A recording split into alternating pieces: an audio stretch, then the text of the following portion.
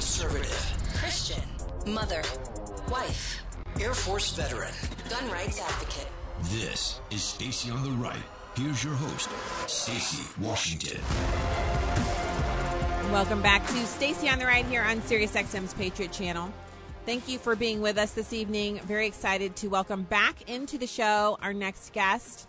We're joined by Patrick M. Brenner, president of the Southwest Public Policy Institute at PM Brenner 91 on Twitter. Thank you so much, Patrick, for coming back on.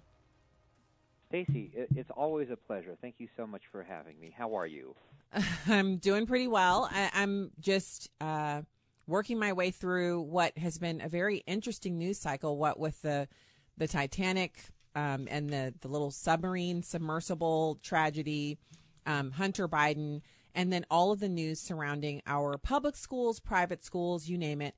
All of these things have been kind of coming together, not coming together. It's fascinating.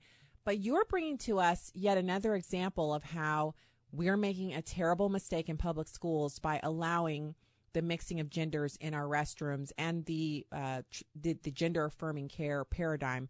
Talk to us about the story that you're covering. Sure. So I can't take credit for the expose. Kelsey Bolar and Andrea Mew from the Independent Women's Forum did a remarkable job crafting the story that appeared as an exclusive in the Post Millennial. You've had a chance to read it. It's a story of Ray. She is at the time she was a 12-year-old girl who was attending a New Mexico charter school. The charter school is called Ask Academy, and Ask Academy embraced the transgender ideology and created a restroom environment where men and women and those individuals who identify as transgender were all sharing the same restroom. And it was in this restroom where Ray was raped. It's a tragic story, and I feel so awful for any individual that has to go through that. But this is worse because she's in a space where she ought to have considered it safe. I mean, a restroom is no men should be allowed in a women's restroom, but as identified by the story with Kelsey and Andrea, we've obviously taken the individual's name off. Ray, we're identifying Ray as Ray here to protect the confidentiality of the actual victim here. But Kelsey and Andrea did a remarkable job of telling Ray's story of how this came to pass. And it's awful. My heart breaks for Ray. Thank you so much, Ray and Andrea and Kelsey, for coming forward and telling this story. And also Maggie, whose name has also been not identified here for privacy reasons, but Maggie is Ray's mom. Okay, so the key here is we have a rule at this school where the children need only identify, and then they can use the restroom of their choice. So they can still have the body parts of their assigned birth, a gender assigned at birth. But so no change needs to be made, no physical surgery or alteration needs to be had. You just need to say, hey, today I feel like a woman, and you're in the girls' bathroom. Yeah, that's exactly what's going on. So she says, and this is graphic, if you have children in the vehicle with you or in the room, this would be the time to cut it off, and you can tune back into us on the app, SiriusXM. You can also listen to the five most recent radio shows there, and it's available on the Google Play and iOS stores for whatever kind of phone you have. So she has a post in her diary. She says, I was raped, effing kill me. And so the mom read these words in her daughter's diary, and then she understood what was going on with her daughter. The daughter was exhibiting signs of a mental health crisis, and before this happening, she was a happy, healthy 12-year-old. So she had a normative childhood up until this point. We're talking about the 6th grade class or sixth grade classrooms at Ask Academy Charter School in Rio Rancho, New Mexico. And you have a biological male student who was using the female restroom and raped this 12-year-old girl. So she basically was wrestled to the floor, raped her. She was raped by this male student, and then it was several months after the event when the mother discovered the diary and reorganizing her daughter's room and read it and then began to understand why her daughter was exhibiting these very different behaviors, very unhappy, depression, etc. Right. And it was at that point where Maggie, Ray's mom, sought assistance from the Rio Rancho Police Department, Child Protective Services to document the incident. And it was at that time, this was several months after the incident. My understanding is that it was April of 2022. Maggie found found Ray's journal, and things came to light. And Maggie and Ray took as appropriate action as you can take in an incident like this, and reported the incident to the police department, reported the incident to Child Protective Services, and that launched an investigation and tried working with the staff and the administration at the school, Ask Academy. It's a middle school. It's a charter school in Rio Rancho. Rio Rancho Public Schools does not have a friendly attitude toward charter schools. So this is it is a charter school. It is a public school, but that charter is not managed in conjunction with the local public school district. It's managed separately with the state of New Mexico. But it's awful. It is awful. I mean, I'm at a loss for words here, Stacy, and you know me. I can talk a lot about these things, but this is so personal to me because I have two daughters myself that are in public school, and they're younger than poor Ray, but they're at the point where they'll be that age soon, and gosh, I don't think I can say on the radio what I'd do if something like this happened to my daughters. Yeah, I'm thinking about, so it was torture for the daughter. She suffered through it alone, and she didn't tell her mom. And then when the mom found out, there has to be an enormous emotional breakdown for her because, first of all, she wasn't able to help her daughter when it happened. And then finding out later, that's the thing about rape. You always want to have a rape kit done. You want to have the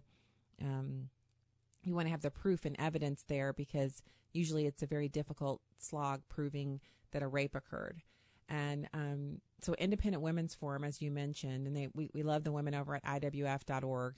IWF partnered with Post Millennial to review pages from Ray's diary documenting the rape, confirming existence of an ongoing police investigation. There's also a civil lawsuit that the mother plans to bring against the school. And they're just trying to survive. Like, this isn't a case of them seeking notoriety or wanting to be special or hoping that, this will get them an opportunity to have more notoriety. This is a family that would prefer to be private and would prefer to be living as they were before this had happened. But now they really have to work hard to bring justice to this situation. So what has the fallout been from the attack?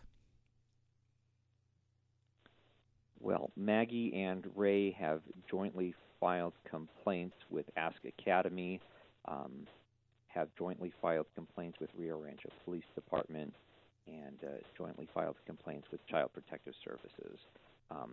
When Ray was quoted by the Post Millennial and was quoted by Andrea and Kelsey, Ray's quote was, "I feel extremely betrayed by them." Those are her words. "I feel extremely betrayed by them," said Ray, of the way Ask Academy responded to her allegations, along with those brought forward by other students. So it's not just Ray that this has happened to. The name of the student that allegedly perpetrated this heinous crime was the name of the student was broadcast in an email that was sent by other students at Ask Academy. These other students crafted this email asking for help from the student population in combating this increasingly aggressive behavior from the students. So not only was Ray directly impacted, who knows how many other students were impacted by this individual, but Ray has been the first in coming forward. She has told her story, and that has so many other students are coming forward as a result of her breaking her silence. So my hope is that she's able to become empowered when this is brought to justice. But that's the thing. Nowadays we see fewer and fewer times where justice is actually meted out. We're seeing more and more opportunities for people to kind of get away with things. What's the thought here between IWF and post-millennial on whether or not this will actually be brought to justice, that we'll see anything? I've seen some comments on social media platforms talking about why this story hasn't gotten more traction, which is why I'm so grateful to you, Stacy, for having me back on the show to talk about this. It didn't seem like anybody was picking up on this story because of the involvement of the LGBTQ community. This individual who identifies as transgender has perpetrated this crime, and students and victims of this particular individual's actions, these victims are scared to speak up because of the potential blowback against these students for making allegations against somebody that is different, somebody that identifies as a different gender than their gender assigned at birth. And I think that I hope that Maggie and Ray keep the pressure on. I hope that they compel the local police department to push forward with their investigation. I hope that Ask Academy does the right thing and meters out justice in the allowable format to this individual who perpetrated this crime. If that's expulsion, fine, great. If it's, Stacy, I would assume that expulsion is the minimum of punishment that should and ought to be metered out if these allegations are found factual. Not to question the Ray or Maggie or anything like that, but they need to find the truth in these and make sure that this individual is held accountable for their actions. That and Ask Academy needs to do away with their inclusive restroom policy. They've obviously made an environment where aggressive individuals feel comfortable perpetrating heinous sexual acts. Right. And that's appalling.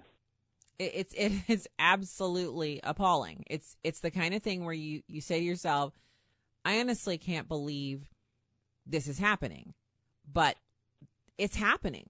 It's actually happening. So, I'm so glad that you're bringing this to us because, we rely on reporting. We rely on people getting together and investigating and doing the deep background research, which we've seen now from IWF and the post-millennial and you at your organization. So glad that you're willing to do it because a lot of people are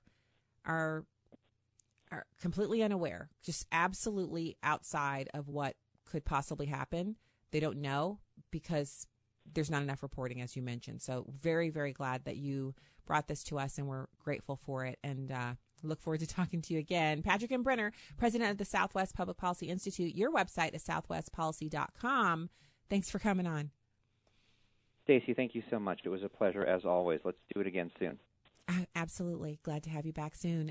Patrick M. Brenner, he's great. And we're so glad that he could bring us. It's a difficult topic, but he brought it to us. And, these kids, they're being victimized twice because you have the first is the actual physical act. There's the daily victimization of knowing that you could be in the bathroom at any moment and have a biological male in there.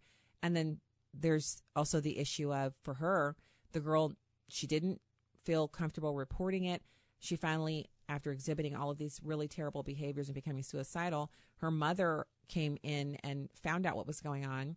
And now she's getting a little bit of help. But the victimization of this young girl continues because the boy is still at school.